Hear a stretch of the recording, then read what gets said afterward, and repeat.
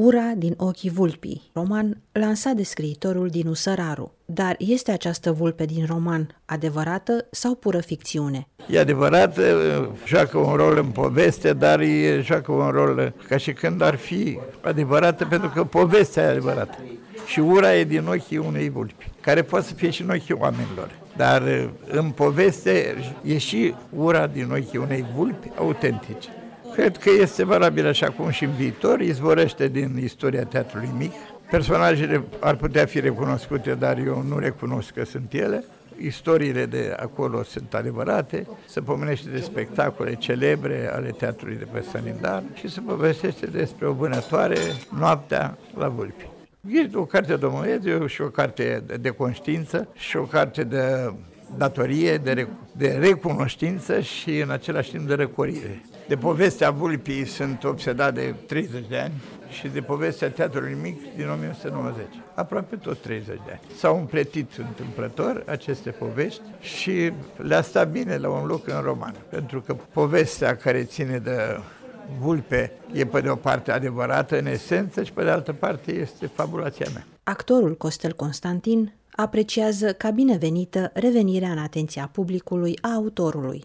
Eu cred că fiecare carte, nu numai a lui Dinu Săraru, a fiecărui creator de frumos, este scrisă la momentul în care autorul a simțit că trebuie să o scrie. Și de asta e momentul potrivit pentru această carte. I-am citit toate cărțile de până acum, am și jucat într-un spectacol după un scenariu, după Crimă pentru Pământ, deci știu despre Dinu Săraru tot ce a scris și la tot ce s-a gândit până în clipa asta. Asta de-abia acum am pus mâna pe ea, am văzut-o. Trebuie să o răsfoiesc, să o citesc bine și ca orice lucru nou, plăcut, frumos, e o surpriză minunată pentru noi toți. Câteva detalii despre volum aflăm de la romancierul Ștefan Mitroi. Este o carte, a zice, o documentară artistică. Deci este o carte de ficțiune, mini-roman, dar în care sunt și inserții de eseu și sunt scrisori care nu țin de ficțiune, țin de realitate. Sunt chiar scrisorile de atunci, din timpul real, dinainte de 89, când autorul, maestru Dinu Săraru, era director al Teatrului Mic, fiindcă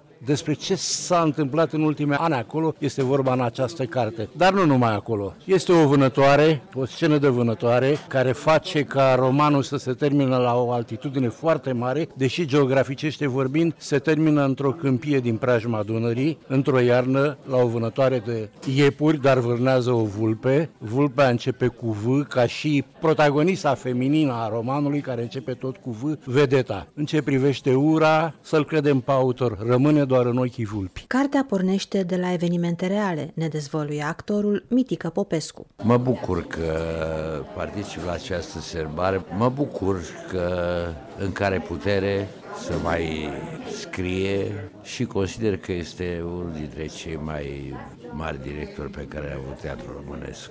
Eu am jucat în personaje din dramatizări după romanele dumnealui, în 2 filme, în Vânătoarea de vulpi și Clipa, fiind același personaj, Năiță Lucian, și la teatru l-am slujit împreună până după Revoluție. Eu am mai rămas, dumnealui a plecat la Național după aceea. Îi doresc ani mulți și să încerce să mai scrie, că avem nevoie. Volumul Ura din ochii vulpii, o poveste metaforă, ne confirmă de ce scriitorul a fost supranumit cel mai mare romancier politic din România.